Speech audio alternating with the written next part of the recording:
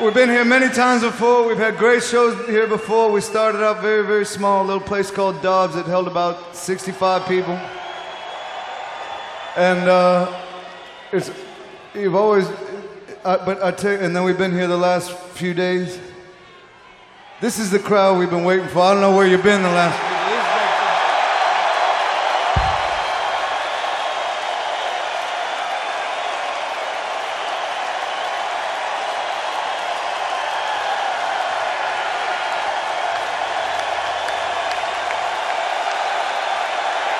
This is the crowd that this building deserves, is what I'm saying. And away we go. You're listening to Live on Four Legs, the live Pearl Jam podcast experience, featuring Mr. Stone Gossard.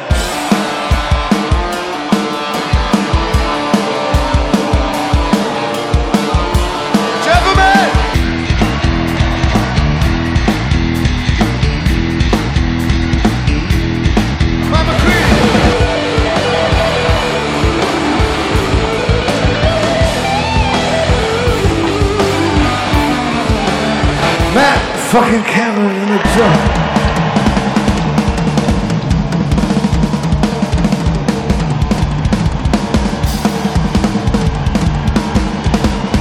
Mr. Boom Gasper.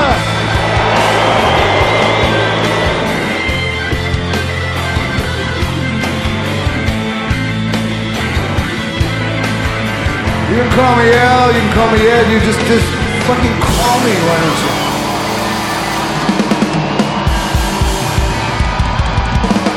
Hello, everybody. Welcome to Live on Four Legs, the definitive live Pearl Jam podcast. For all of you that have been tuning in for a long time, welcome back. For those of you new tuning in, the show, what we do on the show weekly is we take one live show from the Pearl Jam catalog and we break it down song by song, the whole set list, little sections of the set list, and, you know, a little bit of the history and the background of the show and the performances as well. We'll play some songs throughout. So if you're a brand new listener, welcome. And again, if you've been listening the whole time, you guys have been great. You guys are the greatest fans that we can ask for. Randy Sobel here, John Farrar over there. Hello, sir.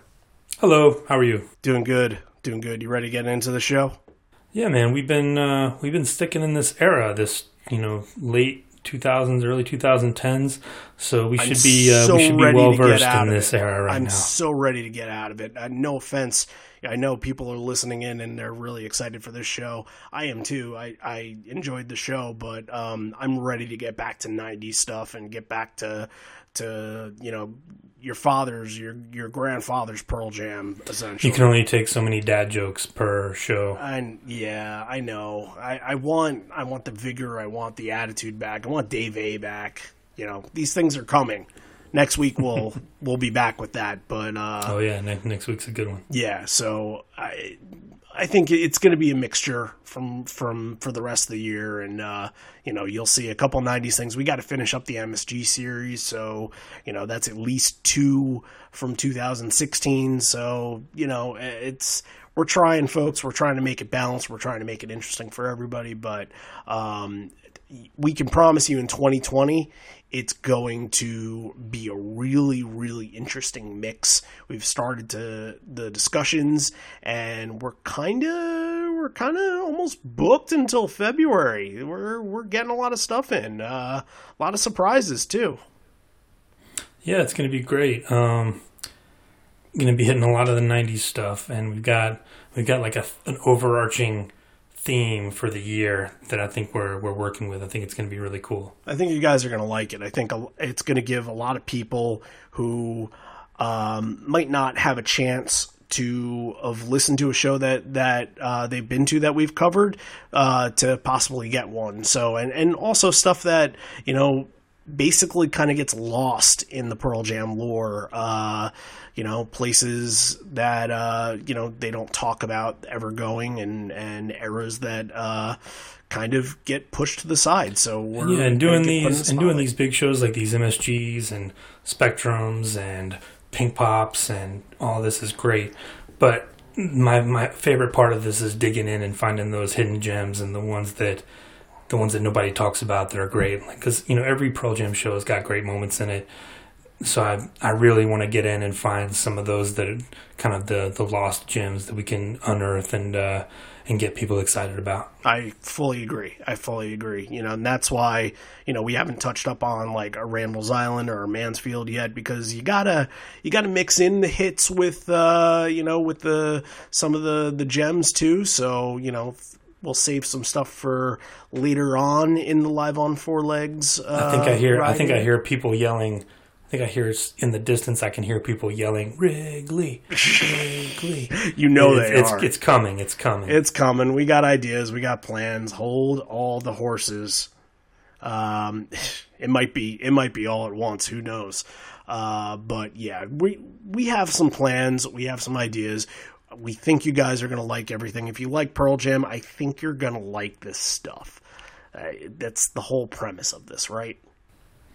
Absolutely. So, but if you like more content, if you like things that, are not necessarily on either Apple Podcast or Spotify or YouTube or wherever you listen, if you like, say, Evolution episodes or even stuff that was left off of these episodes, the regular episodes, you're going to want to head over to patreon.com/liveonfourlegs, become and contribute to our Patreon account. We have a good group going there, and we've been kicking it into high gear with a lot of really good content lately. Yeah, we got a couple of new patrons this week. Who do we have? Dylan Sumter and Jason Corbin, and they've actually been patron donors for a couple weeks now, but this is the first opportunity that we've had to say their names on air. So both of you, a big thank you. And absolutely. I've already had conversations with them, and we're starting to figure out what their requests are going to be. So stay tuned for all that. But speaking of requests, what's one of the big things that you get from being a Patreon contributor? You get your own Stone Gossard mid-90s Halloween costume. I want that. Orange I want beanie that. And can I have that? If you sign up for $1 a month, and it can be yours. I actually, funny side story, I went to see Wilco like about a week ago, and there was an opener for him. She was just a solo female, and she was called Daughter of Swords. And I swear to God, she was wearing an orange creamsicle beanie, and it reminded me of Stone on Letterman. We gotta work in some Halloween costume stuff in here. Let us know if they're gonna be Eddie or mid-90s Stone for Halloween. Yeah, I mean, go to the thrift store, go pick up a corduroy jacket, And get an accordion and walk around playing bugs all night. Yeah. I think that's the perfect Halloween costume. I would definitely give you the whole candy bowl if you came to my house. Maybe not. There you go, people. Maybe not the M&Ms. Maybe not the Snickers. Maybe not the Kit Kats. Or maybe not anything. He's giving out the Reese's. You heard it.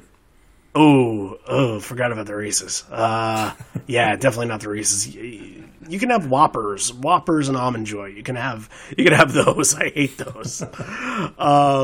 But it's funny that you mentioned that in Halloween, and obviously this show is a Halloween era show, or time period show, being around Halloween. That's why 10 years exactly, right? Exactly. Yep. You're listening to this on the 30th. It's 10 years to the day, and that means this is technically our In My Treehouse of Horror episode 2, because last year we did In My Treehouse of Horror episode 1. Just a little pun, Pearl. Bad dad joke pun. Yeah, that's a joke for all you Simpsons and Pearl Jam aficionados out there. I know that there's definitely one that hosts another Pearl Jam podcast. His name might rhyme with Schmanden Shmolomo, as he likes to say.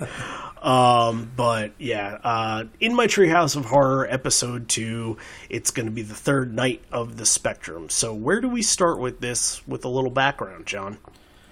Well, the Spectrum's closing down. People know Philadelphia, the Flyers and the 76ers and all that played there. I can give you some Eric Lindros goal. The Legion of Doom line. Yeah, exactly. Yeah, love it. So yeah, at the beginning of the show, you get a little montage of some great Spectrum moments they played over the PA there. It must have been cool for those people. Yeah, and it's a really big time in Philadelphia. The World Series is going on. The Phillies are looking to be back-to-back world champions. I'm barfing at this because it's the worst World Series that I can imagine. It's a Phillies-Yankees World Series. It's fucking god-awful for a Mets fan. If you're a Yankee or a Philly fan, you probably loved it if you were a Yankee fan. But the Phillies fans, it happened to be an off day during the series. I think it was in between games 2 and 3 because night 4 there was a game going on. They were across the street, and there was a point in that show where I guess the crowd realized they were losing, and the place deflated. So at least this show, they didn't have the games to think about, and that might have been a reason why the first 2 nights, by some accounts, weren't as good. And by some accounts, I mean Eddie. Because Ed says in the show, you guys brought it tonight. Where was this the past 2 nights? Yeah. So people distracted looking at their phones during the show. Yeah. And you know what? Rightfully so. But come on, Pearl Jam's closing down the Spectrum. I think. Yeah. You know, there's important things going on here. So but I get it though. You know, you're buying tickets when over the summer. Yeah, sure. You're hoping and praying that the Phillies make the World Series, but there's no guarantee there. So just the aura around the city and everything happening at the same time, it must have been really cool. There's a lot of Raul Ibanez talk at the show. Yep, there definitely is. He's in attendance somewhere, and I guess the band is friends with him. And I used to work with him, so I know him kind of well. He's a really good dude. I didn't get the chance to talk to him about Pearl Jam, though, because I didn't know the connection, him being a former Seattle Mariner. But, just kind of a really cool time in Philadelphia and, sort of nostalgic for people 10 years later to think about. And just another one of those venues, like the Garden in Boston and places like that, the Chicago places they played that just aren't around anymore. Actually, both of those places, they either, the Chicago Stadium, they either closed that one down or they were the second to last. Right. And I think Boston Garden, they were definitely the second to last. So I'm sure somebody like Aerosmith was the last. Yeah, I think you're right. But I was reading that in the PJ20 book earlier. So, but it's kind of cool that they've been able to get these opportunities where they're that big of a band that they can close a legendary building. Who would have thought? And the timing worked out too because, when Backspacer came out, they kind of had a resurgence of, media attention and hype around them. So this was a good time where a lot of people who had checked out during the late 90s, early 2000s kind of got back in, so they kind of had a resurgence in their fandom around this time. But you know what they didn't have at the time? What's that? A Backspacer coloring book. Oh, order yours now. They're going fast. Available now.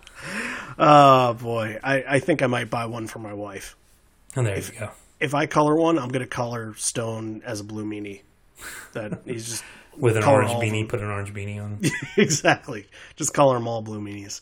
But the cool thing about this 4-night stretch here is that between them, 103 songs were played. I don't know about how many different songs were played, but as far as the Alives and Jeremy's go, I think some of those were doubled up.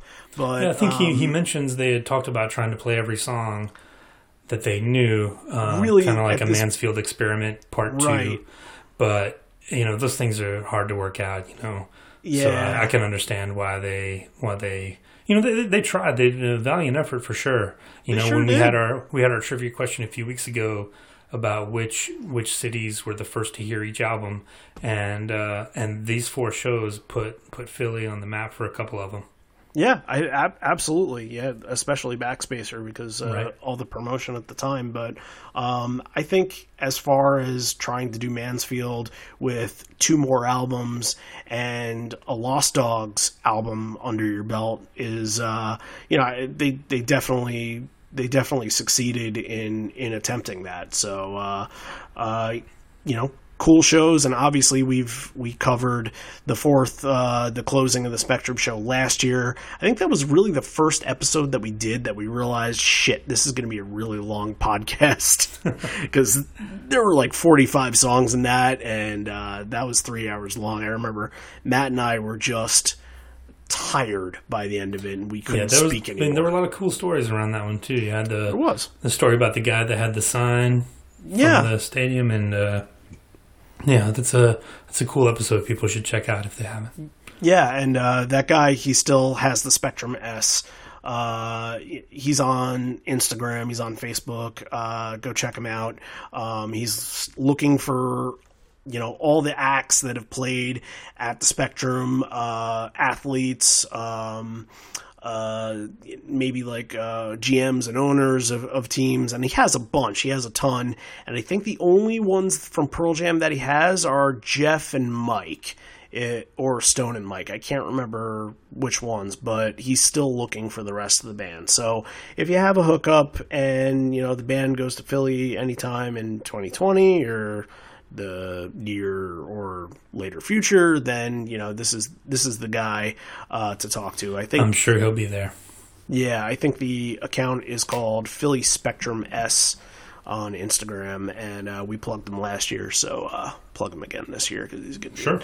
Yeah. So sports clips play in the background. You hear Flyers win, Sixers win, Dr. J, the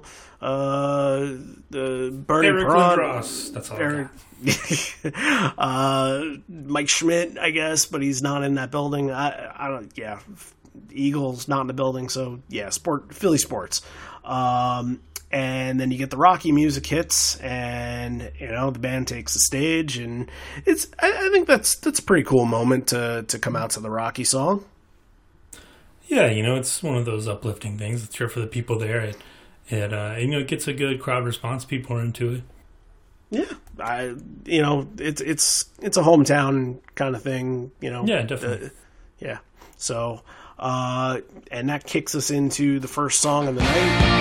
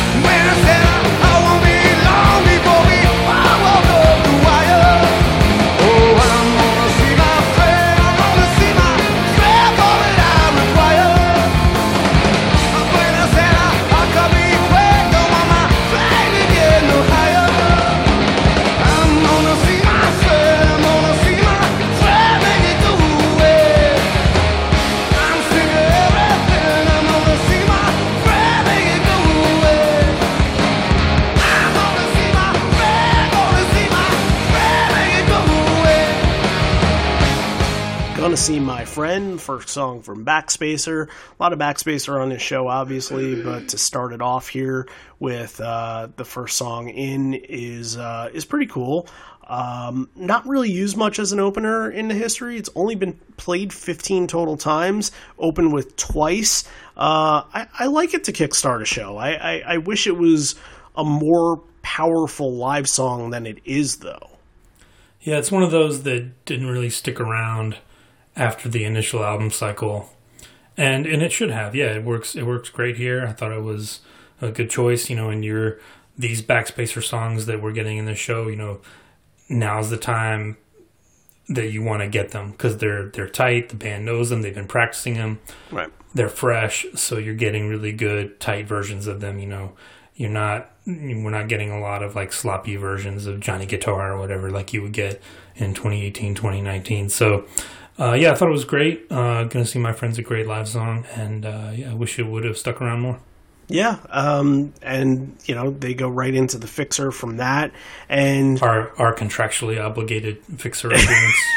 Pretty much, yeah. We have another one from that album, contractually obligated later, but I really don't have much to ever say on the Fixer, so it's there for the time, and it's one of the blandest Pearl Jam songs. I know. Sorry, you send the messages to me if you want, but it's just kind of like it's just a nice pop rock song. It's inoffensive. Yeah. Look, it's fun. Hearing it back then, it was fun to hear live. I think if I heard it now, I would just I wouldn't even think about it. It would just kind of. I would look the other way, kind of bored, but it's really not a big deal. But the thing that I really wanted to talk about at the top here is how they transition to do 2 songs and then have Ed speak and go into In My Tree. And I really felt like there should have been at least one more song to bridge before In My Tree, and the one that's just sticking out in my head, I really think that a Last Exit would have worked really well there. I mean, obviously you're thinking Corduroy, but you gotta save the big song for night 4. So you get a Last Exit, it kind of keeps the pace going, it's quick, and then you could stop and go into In My Tree. But to do 2 and stop, I thought that was a little weak. Well, they kind of do a little call and response, like a little hey-oh. Well, that's hey-oh. I think that's a tribute to Freddie Mercury, who Queen played the Spectrum billions of times. I think that's an homage to that. Could be. But it also gives the crowd a chance to get involved early and for Eddie to kind of gauge how the crowd's going to be, because that's something that we've talked about, like how he's so good at reading the crowd and knowing what he can get away with and when he can pull this song here and this song here and adjusting on the fly and things like that. So that was probably him at the beginning trying to feel them out, like, hey, what do we have tonight? Because like you said, like we mentioned, maybe those first 2 nights the crowd wasn't as into it as they felt like they should have been, or whatever. Maybe this was him like feeling it out, like maybe they did have something audible in case that didn't go well, and maybe they do a Save You or a whatever Last Exit, something like that, but it gets a good response, the crowd's into it, so I guess they decide to go In My Tree, and In My Tree's a fucking fantastic song anytime you get it. Of course. I love it here. Matt's got the drums down, he throws in some extra fills and things, so I loved hearing it in this part. I love hearing it anytime. Another throwback to an old episode, episode number 3, Chicago United Center, 2009, night 2. They actually, this is 2 months before this show. They actually did In My Tree as the number 3 song on that show too. And I think it went Hard to Imagine, Last Exit, In My Tree, and I think that was one of the early things that Matt and I had talked about, that if they had just switched a couple of things around and In My Tree maybe after Hard to Imagine and then get into All the Rockers, that it would have worked. But I guess it was something that was on their mind that they were thinking about doing at the time, so at least it's consistent. Yeah, and they maybe thought like, hey, it worked then, let's try it again. And and I trust Ed in these things. Like he's played 1,000 shows. He's been at all different kinds of venues. He knows where to put these songs. I'm not going to try to second guess the placement in this one. No, especially doing 4 shows back to back to back to back. You can experiment a little bit and try some different things, and he knows the crowd's still going to be behind him. I think that's fair, and I think a theme for this whole entire show is just finding uncommon songs in places that they wouldn't necessarily be in a more structured set list. And I think that's one of the charms of this show. Absolutely. And this is In My Tree is the first of 4 no-code songs you get in a main set. And which is how many incredible. times can you say that in the last 15, 20 years? So yeah, absolutely. You get not only 4 no-code songs in the main set, but 2 binaural songs. Oh yeah, we'll get to Encore. that. We'll get to that. Yeah, so In My Tree goes into Given to Fly. This is a powerful song, and everybody's chanting the fuckers part, and the crowd is really into this one for obvious reasons. Yeah, and in a main set full of like some rarer songs, some songs that have one song that's never been played, a few songs that don't get played often. You need like Given to Fly is kind of the anchor. One of those moments for the crowd at this set. We talked about that first MSG 2010 show where there weren't those moments in the main set, where he didn't give the crowd something to hold on to. But Given to Fly here, I think works really well. Yeah, I think there is a little bit more of that in this, but there are some placement things that I don't know if I'm confused by it, but like I think it's intrigued is it's an odd main set. I'll give you that. Yeah, but I think and that's just a function of playing 4 shows back to back to back to back, right? And trying not to stay to the structure that you used for the first 2 shows, because the first 2 shows, by all accounts, I think I actually I was offered tickets tonight too. I have. At least there's been at least 3 Philly shows that I've been offered tickets to that I had to decline because I had to work. Because Philly's one of those weird places where it's a 4-hour drive. If I have to work the next day, I can't stay the night and then head back and go to work. That's when you just got to take the train and fall asleep on the train. Yeah, exactly, and end up in Hoboken or whatever crap like that. But I thankfully wasn't offered tickets to the 10 show. I was offered tickets to the other night, so at least I skipped out on that. But really, here after Given to Fly, you have kind of your first holy shit moment with a song that's pretty rare in Tremor Christ, and this is a throwback to 1994, 1995, where this is Tremor Christ in its sweet spot. You get a couple, a Spin the Black Circle and a Brain of J or something like that really early, and then you kind of you kind of twist it and change the pace a little bit and bring in a Tremor Christ. I have always loved this song in this spot, and that's kind of an homage to that, I would think. Yeah, they played it really fast too. The opening's really fast. I really liked it, and you get a cool Ed scream at the end there. I thought it was great. Yeah, no issues with Tremor Christ whatsoever. I'll take it, every other show if I had to. Untitled and MFC. After that, and I keep wanting to say entitled, untitled. That's a different song. That's going to be on the new album. Where and that's about all of you. I'm just kidding, not you guys. No, not our listeners. He does the cool thing, get down to the spectrum. It's going fast. Somehow let's get down to the spectrum. It's going fast. Kind of a chance for him to give a little nod to the situation they're in there. Do you have a theory as to why he changes the amount of minutes every time he does that?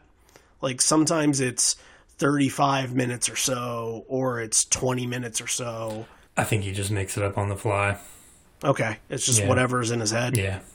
Okay. I didn't know if there was a method to the madness. It could have been obvious. Like how far the bus ride was from the hotel to the venue. Like we don't know. That's an amazing mystery, and we've uncovered a lot of good mysteries on the show. We've actually last week we uncovered a mystery from one of the Brooklyn shows from a couple of years ago. The version of All Those Yesterdays where he said, don't you think you ought to lay your sign down? We found the guy with the sign. Yeah. And he complied, and he put his sign down. So another mystery solved by Live on Four Legs, everybody. Our detective crew's hard at work. Yep. We're fishing for these stories. But MFC, no gnawing on this, so I'm waiting for it. I'm always waiting for the gnawing, and you know that I'm going to play it if it's gnawing, and I don't get it. It's still great, though. MFC's a great song. Totally underrated song on Yield. I love the song. I'm picky about it live though. Sometimes I feel like there's a lack of atmospheric vibe to it. This is somewhere in the middle. This isn't bad. Something is a tiny bit off, whether it's like Ed just not hitting the higher notes that he has to hit on this. But is Matt there with you? Are we channeling Matt a little bit? In no, this we're not. No. It's not that critical. It's not that critical. Ed says in the next speaking engagement, he mentions another Matt. He says, "We are making an attempt to play this next song, and we've never played it with Matt." Not Matt, the Live on Four Legs bass player, but MFC, as the last song would say. Do we have a Live on Four Legs band? Is he would be the Live on Four Legs bass player? What does that make me? Are we going a double bass attack, lead bass and rhythm bass? we can do something like that.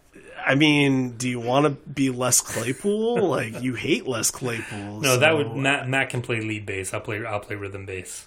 All right. Well, we don't really have a drummer. I can't play shit. Buckley can play guitar. Maybe Aurelian can drum for us or something like that, or Bagel. We'll find somebody to play the bongos. Sounds good. Yeah, there you go. Our Live on Four Legs band, and we'll get a Hawaiian surfer. Perfect. Ship him up, and he'll be on keys. And doesn't matter what his name is. That's Boom. Perfect. We got it figured out, you guys. So obviously don't want to underplay this here because this is a pretty big moment in the show. But Ed says they never played the song with Matt, and he said they haven't played it for a long, long time. And then he realized midway through, he's like, actually, I don't know if we've ever played it. And it's one of the rare Lost Dogs. Hold On.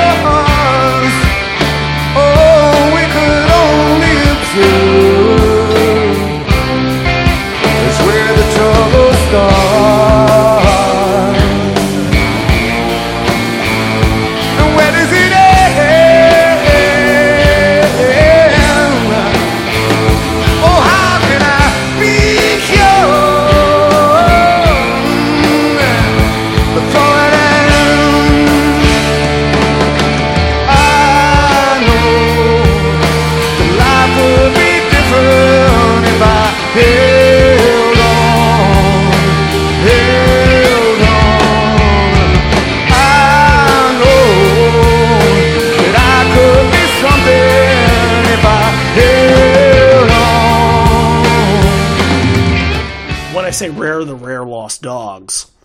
Hold On was unreleased. A lot of the Lost Dogs had been released as B-sides or what have you, but Hold On was one of those, especially being from 1993 or so, that wasn't released at all. Yeah, I think there's a little bit of confusion. Like, is it from the 10 era? Is it from the Versus era? I think there was some competing. There were some sources that were conflicting as to actually when it was. Is it from 92? Is it from 93? But, yeah, I don't know how it managed to stay hidden for 10, 11 years.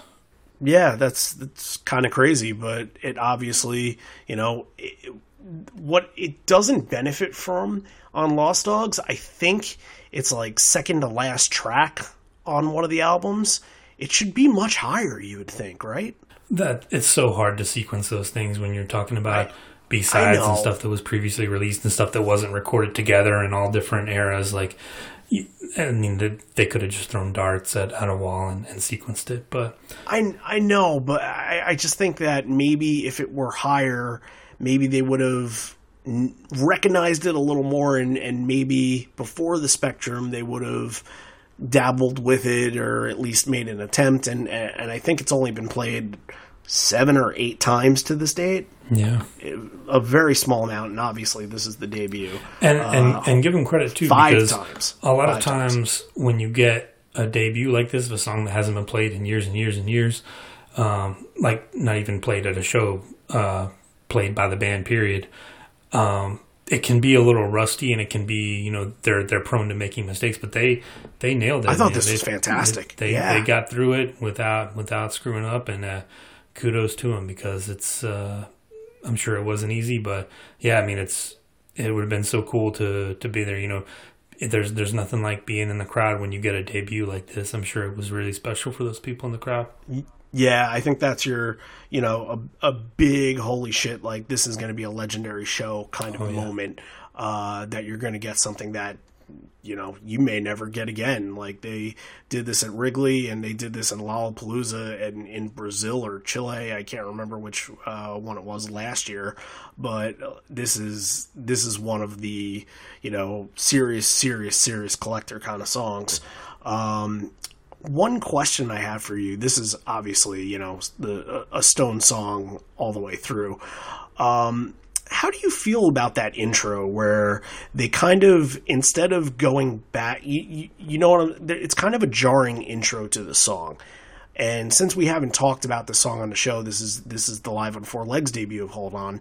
How do you feel about that? I think it's really interesting that it kind of goes wow, no, no, no, no, no, no, no, no, no, no, and it takes like half a chunk out of the first bar and repeats the rest. Like, it's a really interesting way that Stone wrote that. And I'm kind of sometimes perplexed by it a little bit, whether it's confusing, whether I like it, but I don't think a lot of other people can pull it off besides him. Yeah, I mean, we've talked about it on those 91, 92, 93 shows that we've talked about, that Stone is just a monster back then. Like his songwriting was unparalleled at the time. I think it's great. I don't understand. I would have loved to have been a fly on the wall when they were discussing it back in the day, as far as like whether it was going to make the album, whether it was going to, make B-side status or something. Like I think it would have fit maybe on 10, maybe not. The lyrics aren't quite as angsty as some of the other stuff on there, maybe for Versus, but then Versus has a different feel to it. It's a little darker. Maybe something like Hold On doesn't really fit in, but yeah, I don't understand why it never made a B-side status. But yeah, I think it's so cool. Like Stone is great at pulling out those kind of strange guitar riffs and making them work. Yeah, that's, and that is part of the mystique to the song, that, it is a very unique Stone song, and they don't pull it out very often. And the lyrics are great. Like lyrically, it fits right in with what they were doing. I think it's strong. There's no reason it should have hit the cutting room floor back then.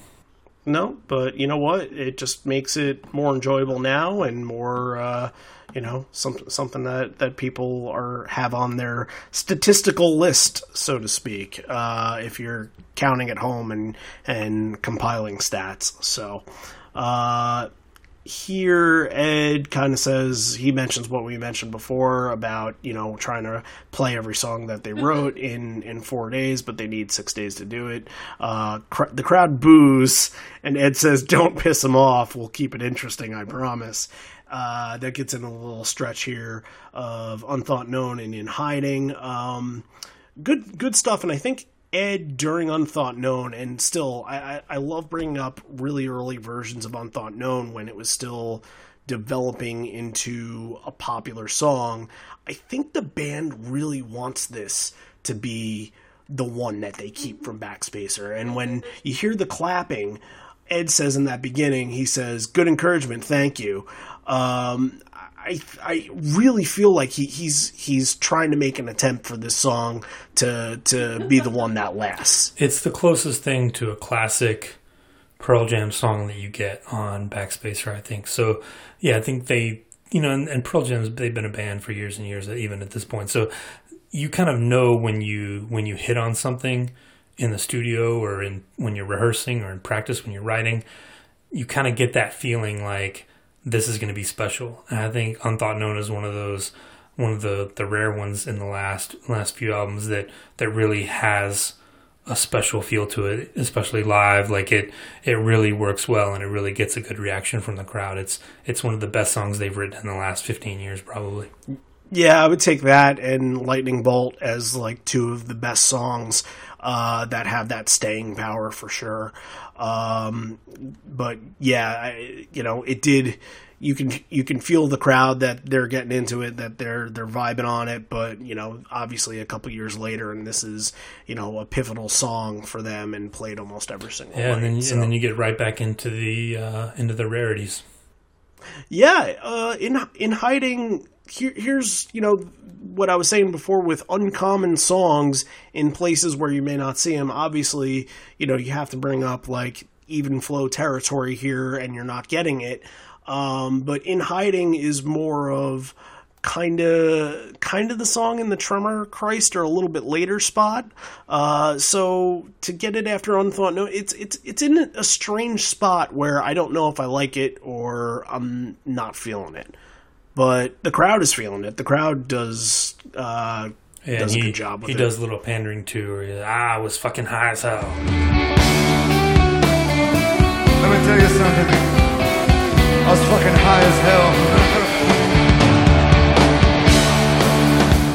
hell. Yep, that was fun. Good singing there, and Ed says that was the best I've ever heard on that song. He's wrong. Do you remember Vic Theater? Well, Vic Theater didn't have as many people there. It wasn't as loud. It was a smaller venue. I was able to hear it on the boot. Well, yeah, the boots. I don't know if being in the room is different. Has gone back to listen to the boots, but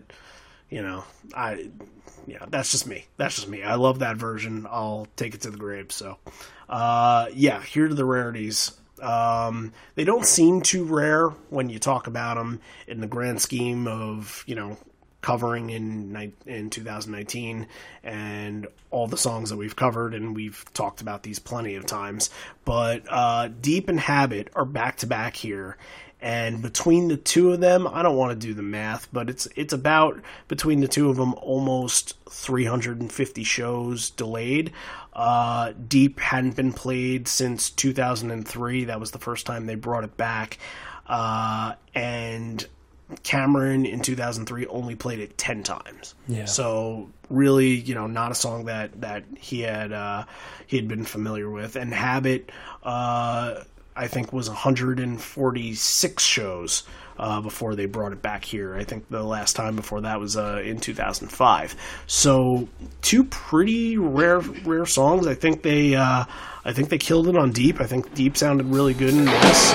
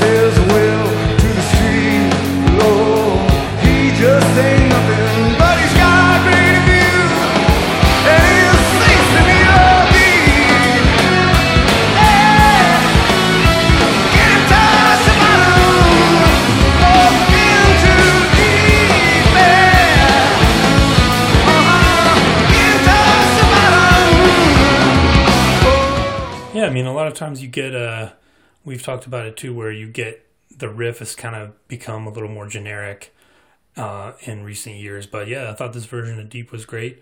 They probably sound checked it a few times and made sure. But yeah, think about it. If you were to get a main set with Within My Tree, Tremor Christ, Untitled MFC, Hold On, In Hiding, Deep, Habit, you'd be you'd be thrilled. You'd be like, Yeah. what the hell's going on? Right. Yeah. I mean, at least for, again, for people that are collectors and stat heads and things like that, or even for the people that have been to multiple shows and haven't seen Habit since, 2002. That's a special kind of moment. I've had those moments with songs before where, it took me years before I saw Red Mosquito again. And when I got it again, I was excited and happy to get it. So, and when you talk about it too, I think this tour, the 2006 tour, kind of started it, I think, where they were kind of more comfortable with who they were and their back catalog, and they kind of realized, well, the fans kind of deserve to bring some of these things back. We don't, they don't have maybe some of the baggage that a lot of those old songs have is kind of fallen off. So right. They, starting in 2006 and moving to 2009 and on, they kind of started bringing back a lot of those things, and the set list kind of became a little more unpredictable in the recent years. And you even see that, in 2016, 2018, think of all the crazy things that have happened, and a lot of that Out of My Mind. Yeah, exactly. Strangest Tribe got played. Bugs. Evil Little Goat got played. Yep. A lot of that started around this time where they kind of got more comfortable in their own skin, and like, we can bring this stuff back, and it's not going to be weird. Like, even if we screw it up, people aren't going to care. They're still going to love it. Yeah, I'm waiting for Creedy Stomp. That's what I'm waiting for. You might be waiting a while. Yeah, I would figure, but one can dream. So yep, those are the two pretty rare ones, and we have another pretty rare one coming later in the set as well. Really packaging this kind of the end of the set here, the last 6 songs, and we'll sort of touch up on each of them. But, real quick, this is how they end the first set. Crop Duster into Off He Goes, into Force of Nature, into Present Tense, into Got Some, into Do the Evolution. That's an interesting little section there with some crowd favorites and some ones, again, like a Crop Duster that don't come up very often. So, and like I said, within Hiding, Crop Duster's really in a spot where when it was on the Riot Act tour, it was more towards the top as that little break after, the hard-hitting first section. Yeah, I think that first half of Riot Act is underrated by a lot of people. You got a Thumbing My Way, Ghost, Crop Duster, Save You, Love Boat Captain. A lot of those are great, great songs. So I think Crop Duster's great. It would have been awesome to hear it. I'd love to hear it at a show someday. Off He Goes, great. Present Tense, obviously one of those crowd moments that the McCready gets to take over. And then of course, You Love Got Some, so I'll give you the chance to talk about that one. Oh, less 2 to 3 minutes, and it's really here's what I kind of like about the Backspacer songs and covering them. They almost, and it's kind of why I, the opposite of why I like other songs, but the Backspacer songs really don't change at all. Yeah, none of them have really, and how are they none going of them have really, and we've been doing those Evolution episodes, none of them have really evolved. They just kind of are what they are. They kind of can't, right? Yeah. It's, what are you going to do to Got Some? There's no way to tag. There's no call and response. And think about how many of them just don't get played. Like Johnny Guitar never gets played. Gonna See My Friend never gets played. Speed of Sound disappeared. Force of Nature disappeared. The End has pretty much disappeared. Like, there's only been a few that have managed to stick around. But I will have to say, even though Backspacer's, towards the bottom of in my album pantheon, I would say that a lot of those songs I like hearing better on the album, and we've talked about it a billion times. A lot of these played live is in a drop tuning, and Gonna See My Friend, that was in drop tuning on this. Didn't mention it, but Habit was actually in drop tuning. that was something we didn't get into, but I had an opinion about that. We'll just skip it. Not a big deal. Not a big deal. Force of Nature isn't drop. Well, yeah, I mean, and that's something you get when people get older. There's the vocal cords just aren't what they used to be, so they have to adjust. Right, and I think with the new songs, I think you're looking for that same fire and passion that you just, that you're just soaking in for the first time, and you're not necessarily getting that. And maybe that's why a song like Unthought Known is so prominent, because they can bring it to that level without it being dropped. And think about it too, in the studio, like he can take a whole day to do one vocal track. He can have honey tea and rest his voice for a day and then come back and do a vocal on an album, and then they can take as long as they want to record Backspacer. I think it took 30 days to record Backspacer, so he had plenty of time to work on the vocals. But when you're doing 25, 30 songs in a set, he can't just like take a 30-minute break and be like, guys, I'm going to go have some tea, then we'll come back and we'll hit these. Like, it's just not feasible. So, I mean, give them credit. I mean, they made it work. And, would you rather have that, or would you rather them just never play those songs? That's where we're at. Yeah, I'm always in favor for a balanced set list and try to get as much in from every album as possible. Even if it's just one from each album on a show, I think that's getting further than you can expect. And if you can get one, and you get a binaural song, off he goes in present tense, topping off the 4 no code songs in the main set, and then got some making 5 Backspacer songs. So almost half the main set, more than half probably, is no code and Backspacer on their own. A couple of yields too. I think there's 3 yield. I think you got given a Fly MFC in Evolution. So in hiding too.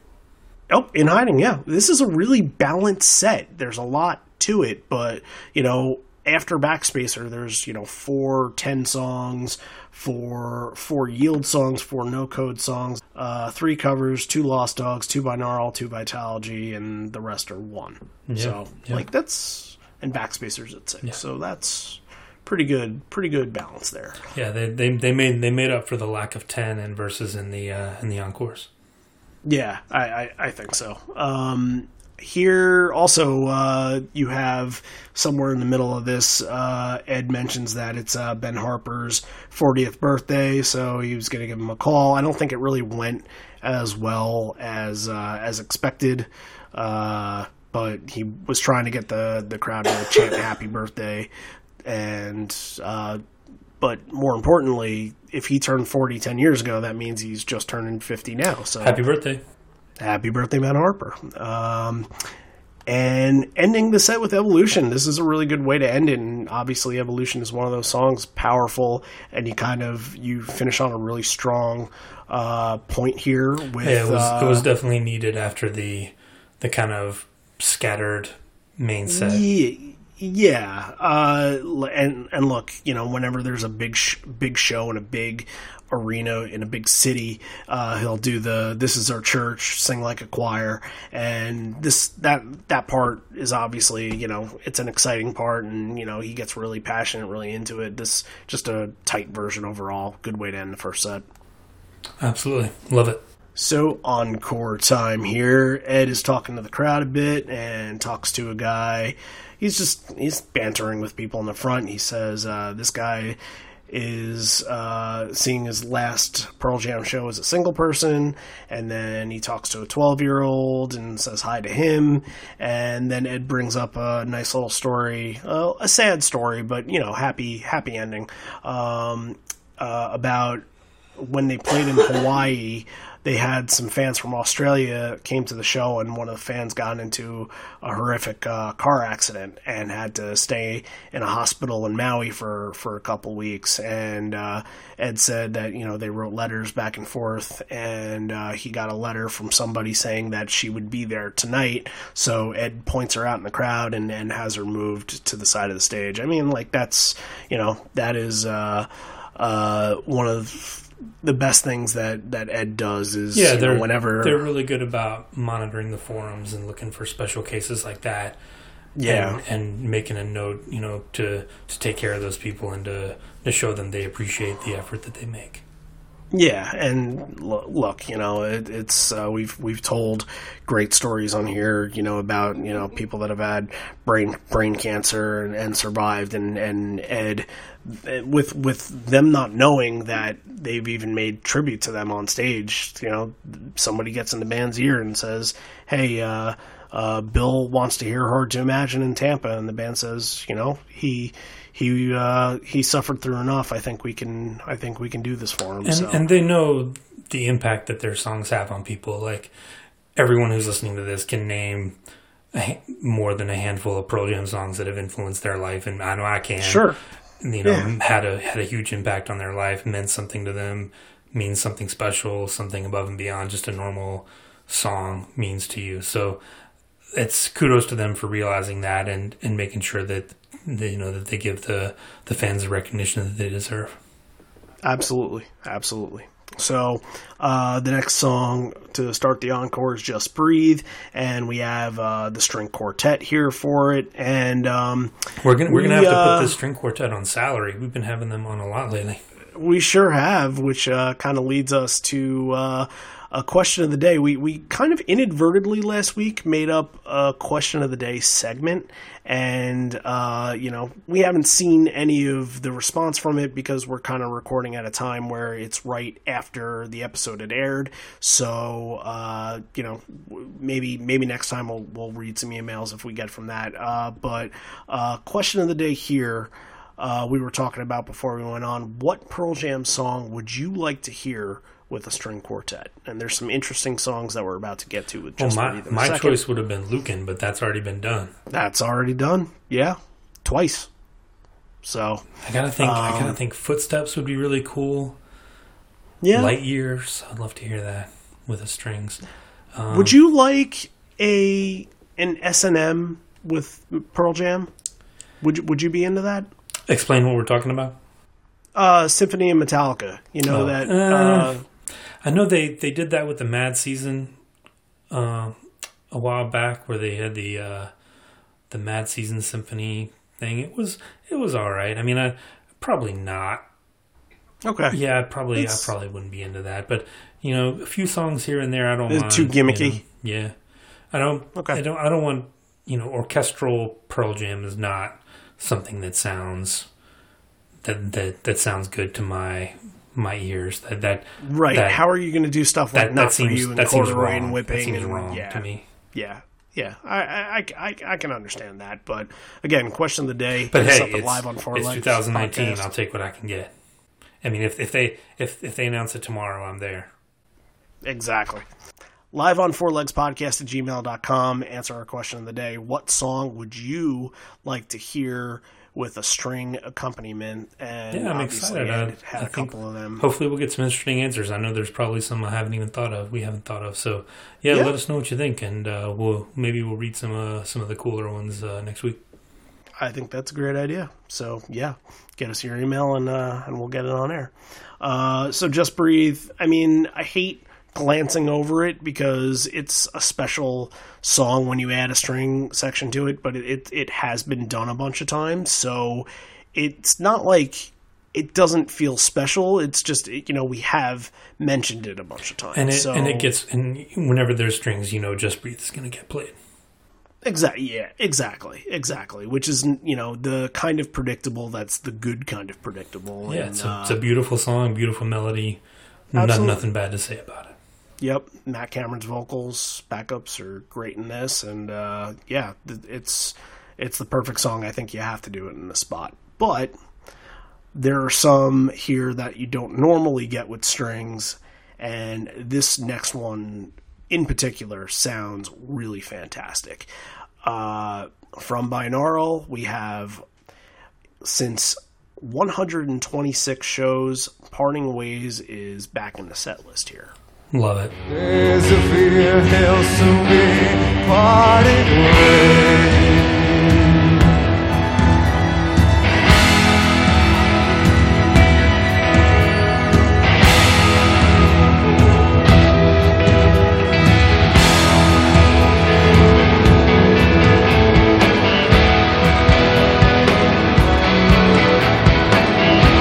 Drifting away.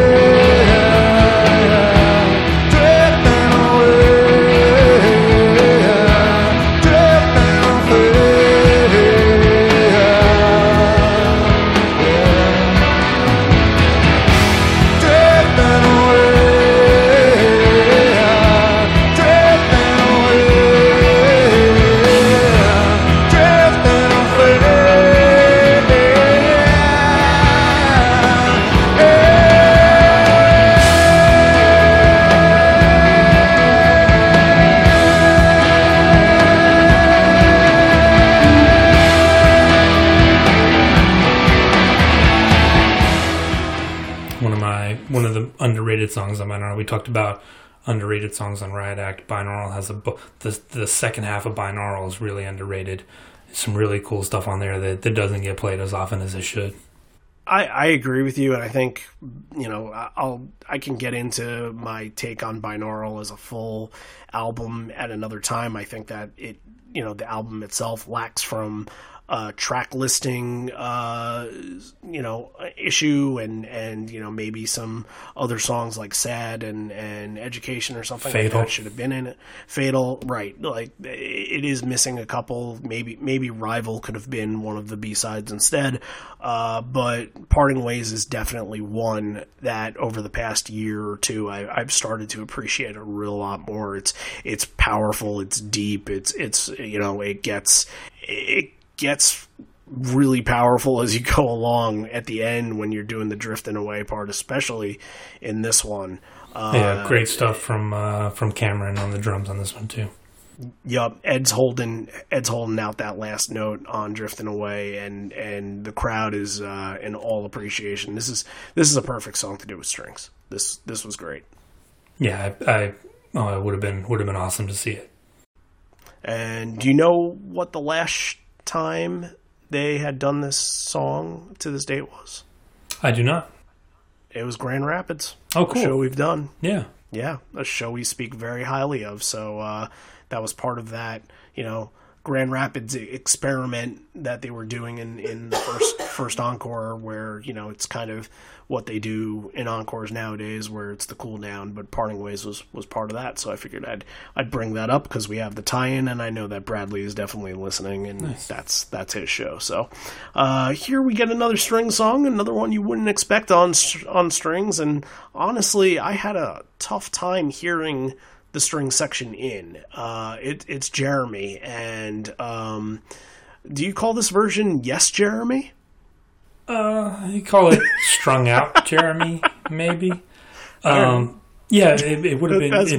It's funny you mention it. It would have been cool to get a little nod to the No Jeremy, if they had played it a little more slowed down, a little. That would have been cool. Yeah, it would have been a cool thing. But yeah, same way.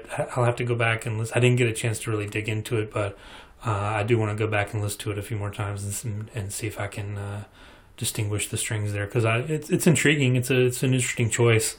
But again, I think the guitars and the drums kind of overwhelm the strings on this one. Yeah, that's kind of what I was thinking. It's a really tough song to do, and I'm sure it seemed like in the beginning Ed was kind of saying, "Stay there, guys, stay there." So I don't know. Maybe they weren't expecting, and maybe they were just kind of doing it on the fly, or they didn't, or they talked about it backstage, and they were like, maybe we'll do Jeremy, but maybe not. So, I with more practice and more of a general idea on this, I think it could have been pretty good. Yeah, it would have been cool to replace that bass riff at the beginning with the cello or something. That would have been interesting. Yeah. But that would have been fantastic. We can hindsight's 20/20, as they say. Right. Yeah, I'm sure there's a Vitamin String Quartet version of Jeremy out there. Oh, there you go. Yeah. But the crowd was on fire during this. Oh, yeah. This was Jeremy really always gets a big reaction.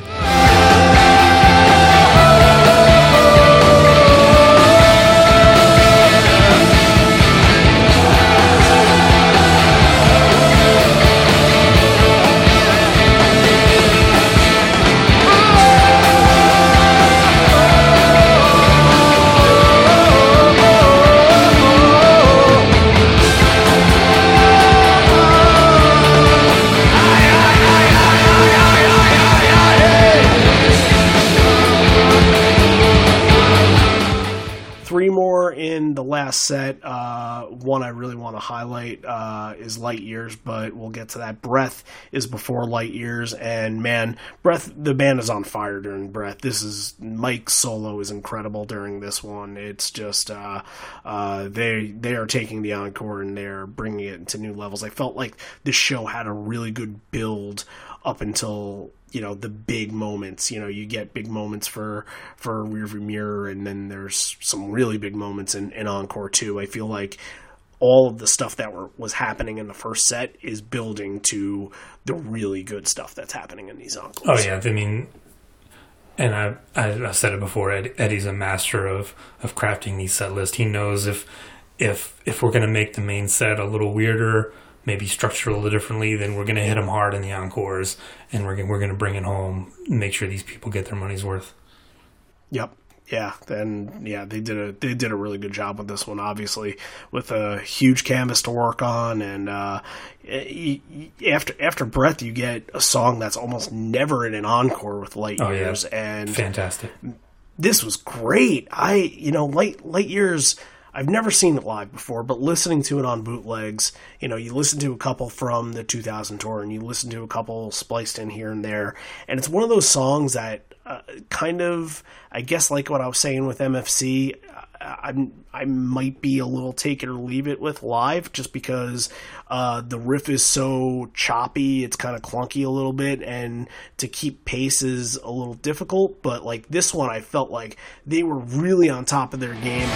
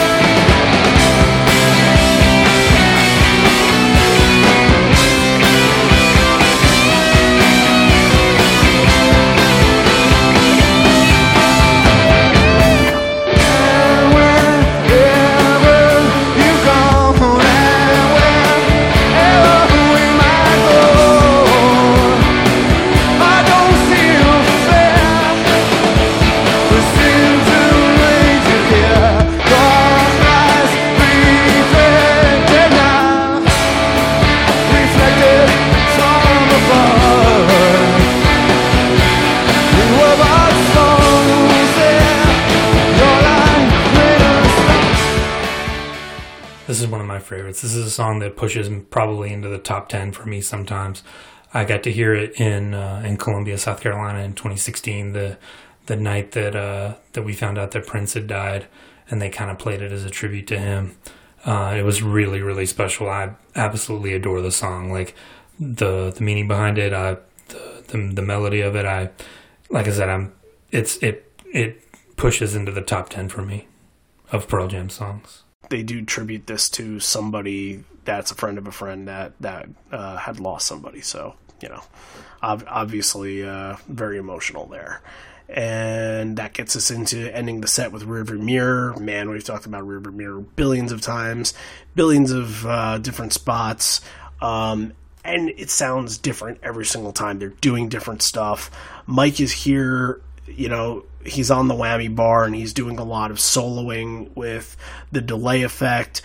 Stone is doing a lot of distortion moves, and Ed during this whole time is doing the same, I will forgive, I will forget, that we've heard basically the last 3 or 4 weeks that we've done this song.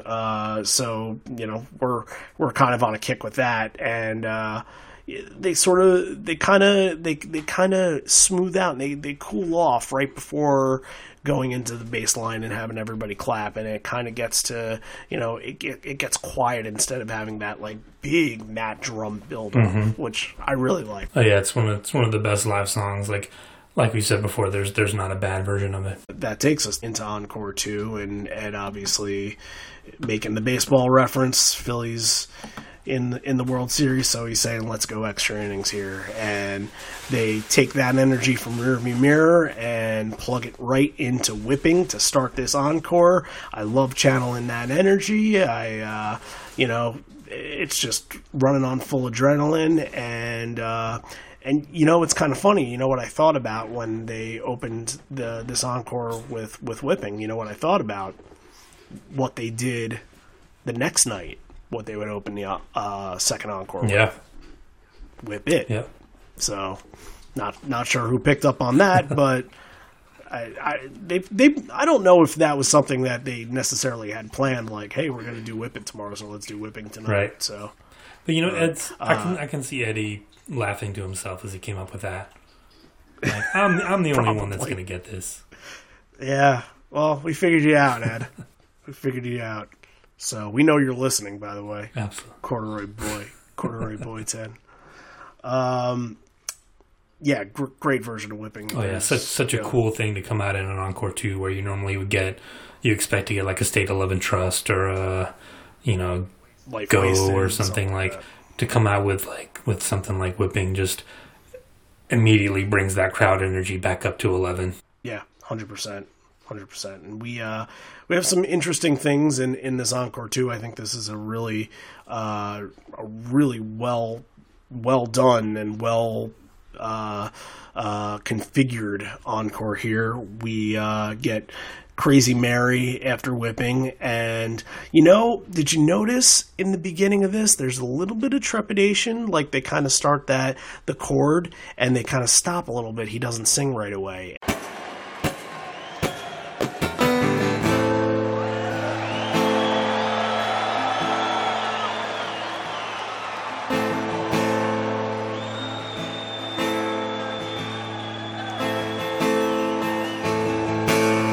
Lived on a curve in the road in an old tar paper shack. You remember the Philly show that we covered a couple months back where we talked about how Crazy Mary, there was a big amp malfunction in it?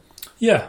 I'm wondering if that's like sort of a and I wasn't watching the video at the time, but I'm wondering if that was sort of like a tease, like, hey, are you sure we're doing this? Are you sure we're doing this? Are you sure the Ghost of Mary's not going to haunt us again? Right. Because, when I think of Crazy Mary, I now equate it to Philadelphia. Well, there was probably some ghosts in the spectrum that were floating around that had a few things to say, so I wouldn't be surprised. Yeah, you have to walk on eggshells over there. That's for damn sure. If you had ever been in that building, which I haven't, but I've heard notorious things about the bathroom situation and Eric Lindros just wandering the halls randomly.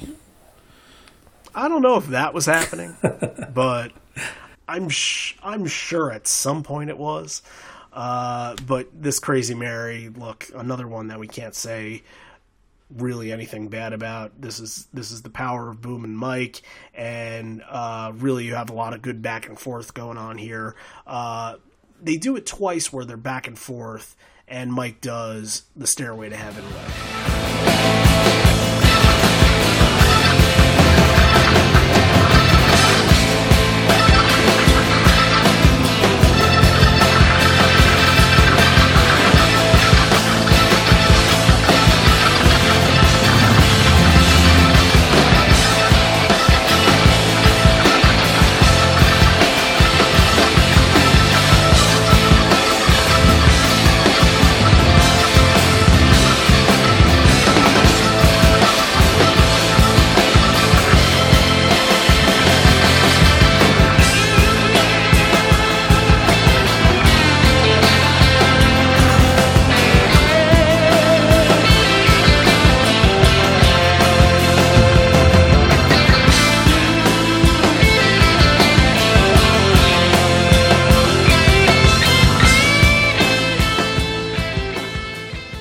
Yeah, they were definitely back in versus mode, not co-op mode in this one.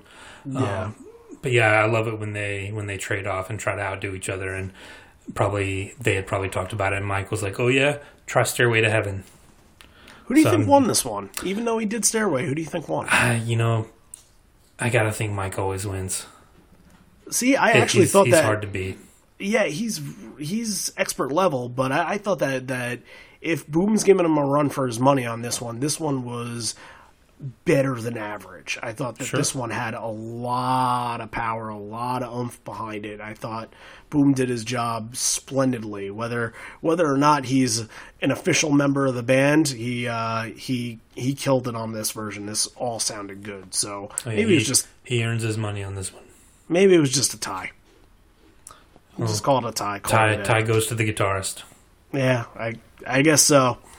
The guitarist is always on offense, so that takes us from Crazy Mary into this little section right here. And what we're going to do here is we're going to do something a little bit different since the 3 songs are so connected with each other. We're going to play them all at once. We're going to play them back to back to back, and then we'll talk about them as a whole. So what you're getting here is you're not getting the Mama San, but you're getting the Mama San starting with Footsteps and ending with Alive. And we'll play all this, and we'll kind of do like a montage of the 3 songs, and we'll get right back into it.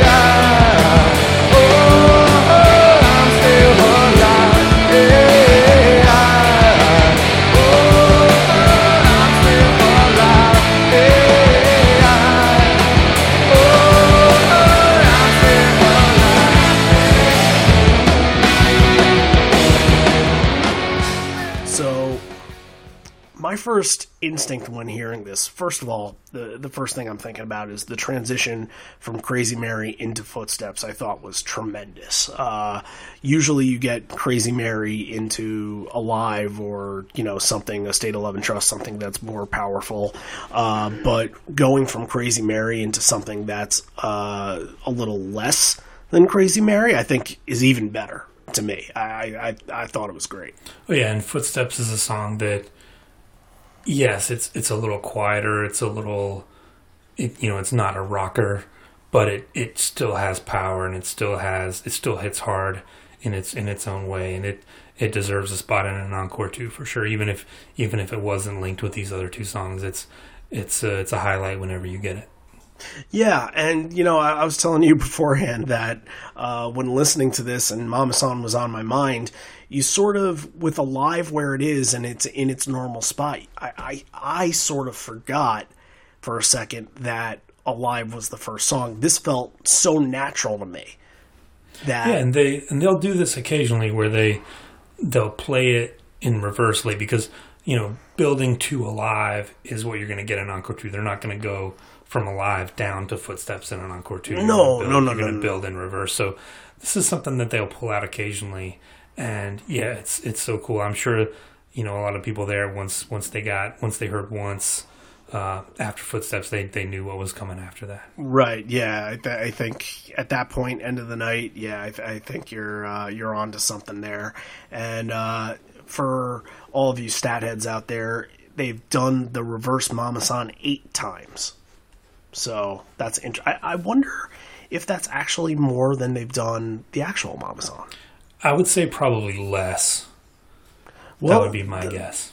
Here's the thing: they did the Mama-san really early on around that Zurich area time period, but I think they really didn't bring it back that much. I want to say in 98, 2000, it popped up a few times. Once is really good. It's got a good pacing to it, good speed.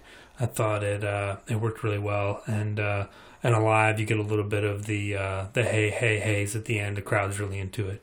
Yeah, obviously you know what's coming at this point in the night. It's Alive and one or two other songs, and you're going to give it your all when you hear it, and especially that you're putting this connection together, that you're getting the reverse story that started the band's history. You're realizing that this, what we've all taken in here is a pretty special show. So you got 2 more left, and Ed is before he gets into some punk rock, he's mentioning small club Dodds that they used to play in Philly, and Ed kind of here, this is where he throws shade on the first 2 nights, and he says, I don't know where you guys have been, but the crowd in this building deserves this, and just blatant pandering to the crowd. Pretty much, yeah. But this was a really good crowd. No doubt about it. No doubt about it. So it also kind of does the same, who went to college speech that we talked about last week on the MSG show. Stone went for a year. Matt worked at Kinko's. I didn't graduate high school, and he's kind of like, it's great to see a bunch of guys that didn't get their education from school, make it to this point in their career. And, they said it was an honor to take the opportunity to play the last few shows at the Spectrum. And now it's time to play some punk rock. Sonic Reducer. You notice that Ed got into the song a little early, right? Yeah, he's a little I'm excited. sure the wine from Crazy Mary had probably kicked in a little bit by this point. He was probably I would feeling think it. so. Yeah, I think he had a lot to drink at this show. I think this was a big drinking show for him. I know the next night was definitely a drinking show. So they were off a little bit in Baba too. We can channel our bring the ghost of Matt for Halloween back into the episode. There was a little, you could nitpick a little bit in these last 2 songs about the performance, but it's the end of the night. The crowd's into it. This is the celebration part of the show, so it's 2 great covers to end it with. Nothing wrong with it for me. Yeah, really what it is energy. Yeah. It's you're taking in the energy. You know that this is the penultimate night of the Spectrum, and that these are the last 2 songs at that they're going to tear the house down, and you get in Baba, you get everybody singing the Teenage Wasteland part where the band completely lays out for it. Spine chilling moment.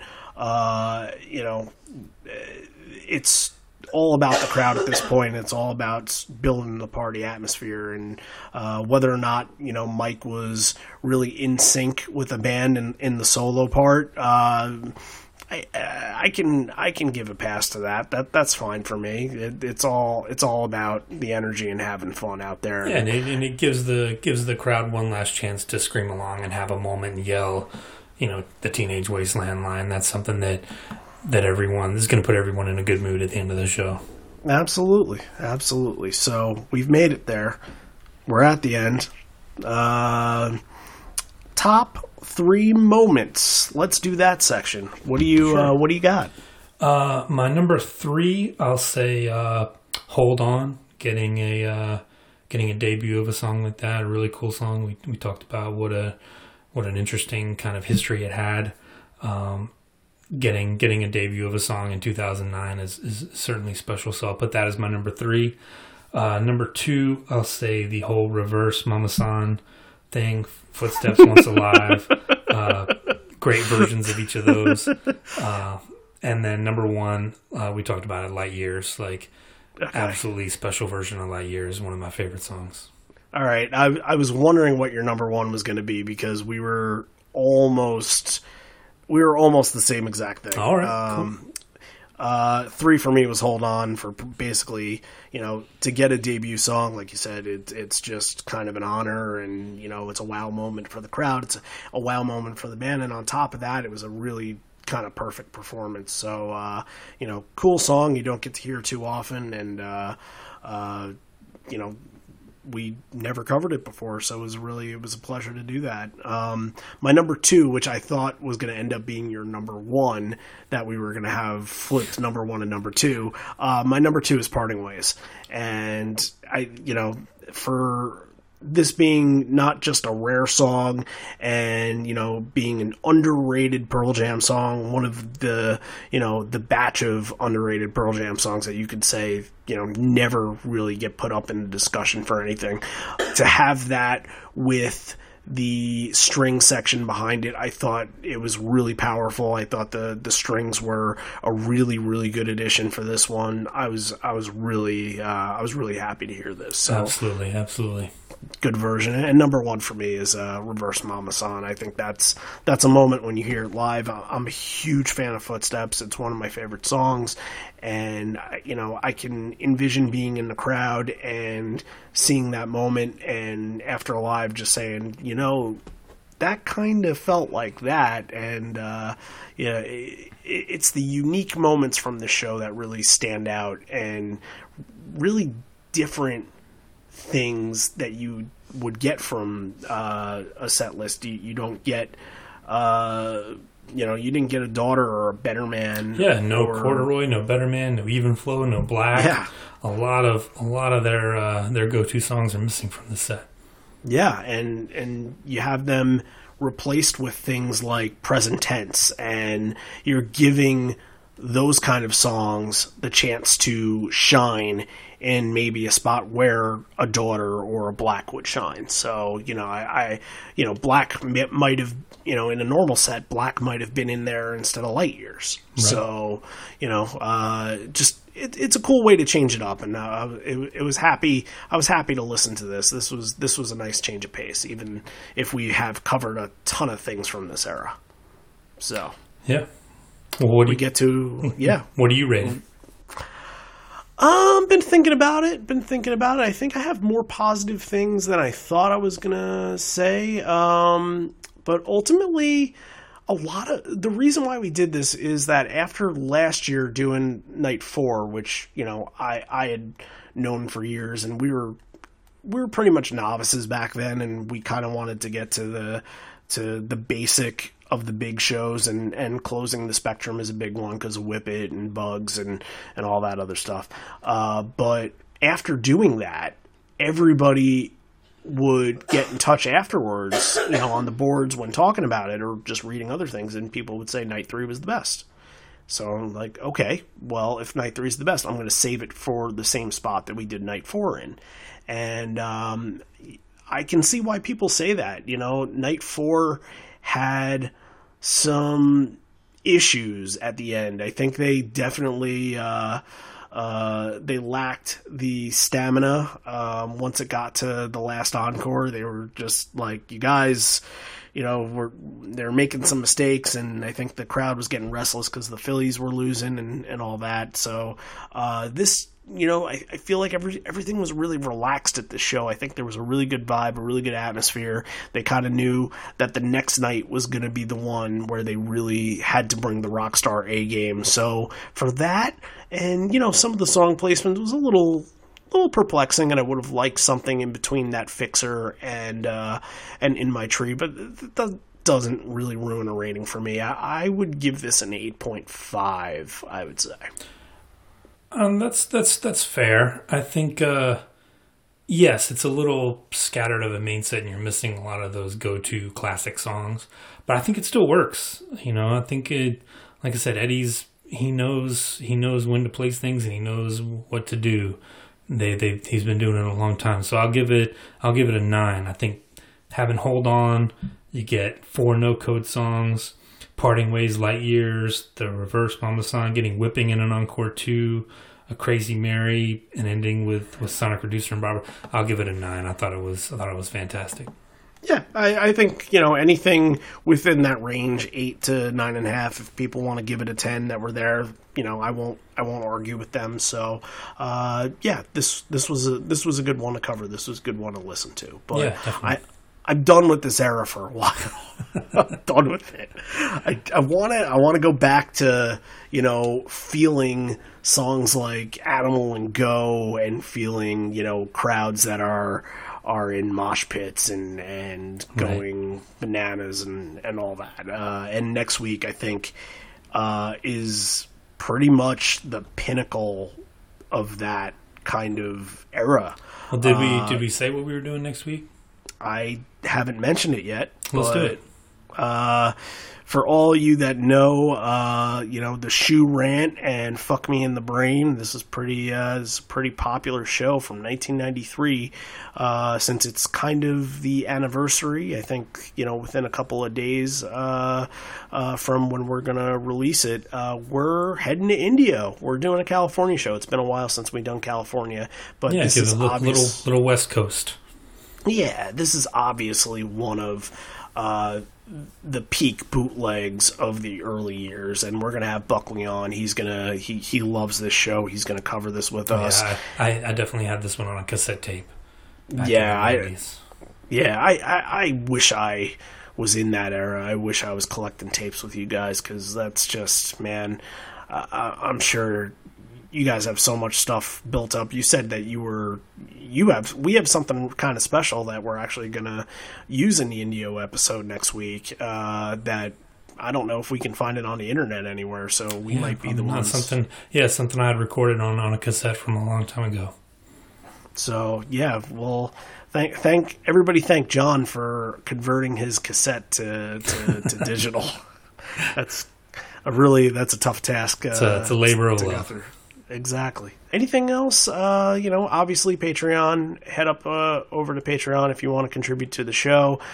We have the State of Love and Trust Evolution episode up over there, including the other Evolution episodes we've done of Live and Leash, and obviously sometimes we have some topics that get lost on the cutting room floor when we're doing episodes. Like last week for MSG, we had a lot of really good talking points about grievance and Amongst the Waves, and just about stories from the day that couldn't quite make the show because we really wanted to hit that one hard. And from the feedback that we've gotten, and this is right after the episode is released, we've gotten a lot of really good feedback, so thank you for everybody for chiming in. That was one Buckley and I said afterwards we were really, really proud of that one. So thank you for your feedback, and thanks for listening to that one. We're really proud to do that.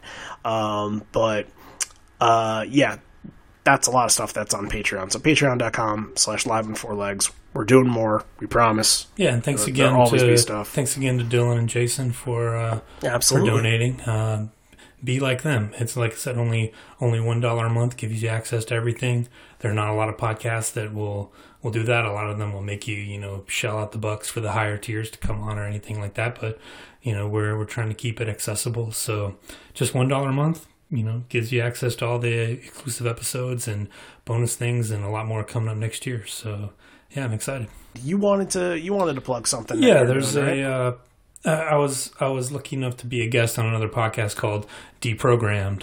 It's a really cool thing where these guys do a different band each week, and they pick like a starter kit of 10 songs. They kind of go back and forth. It's kind of half game show, half music podcast. So you kind of argue about the songs, and like that's right up my alley because I love arguing about music.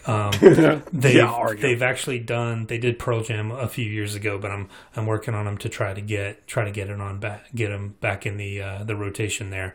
But it's called Deprogrammed. If people want to check it out, I was on last week doing an episode about the the Weaker Thans.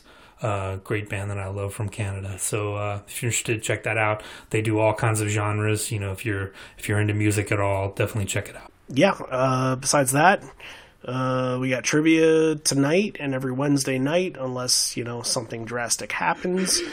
So be on the social media accounts on Facebook at 8 p.m. Eastern Time sharp. With that being said, I think we are done for this show. We'll see you back next week for Indio, and this may be the end. We're here, but not for much longer. Although we may be parting ways with the string section, I miss you already. I miss you always. That was terrible. Why'd I do that? I thought you were going to say strung out parting ways. Then I could have, but, you know, I did my own dad thing, I suppose. But anyway, for John and Randy and for the Philadelphia 2009 penultimate night at the Spectrum, we'll see you back here next week for Indio 93. Happy Halloween. Send us your Pearl Jam Halloween costumes.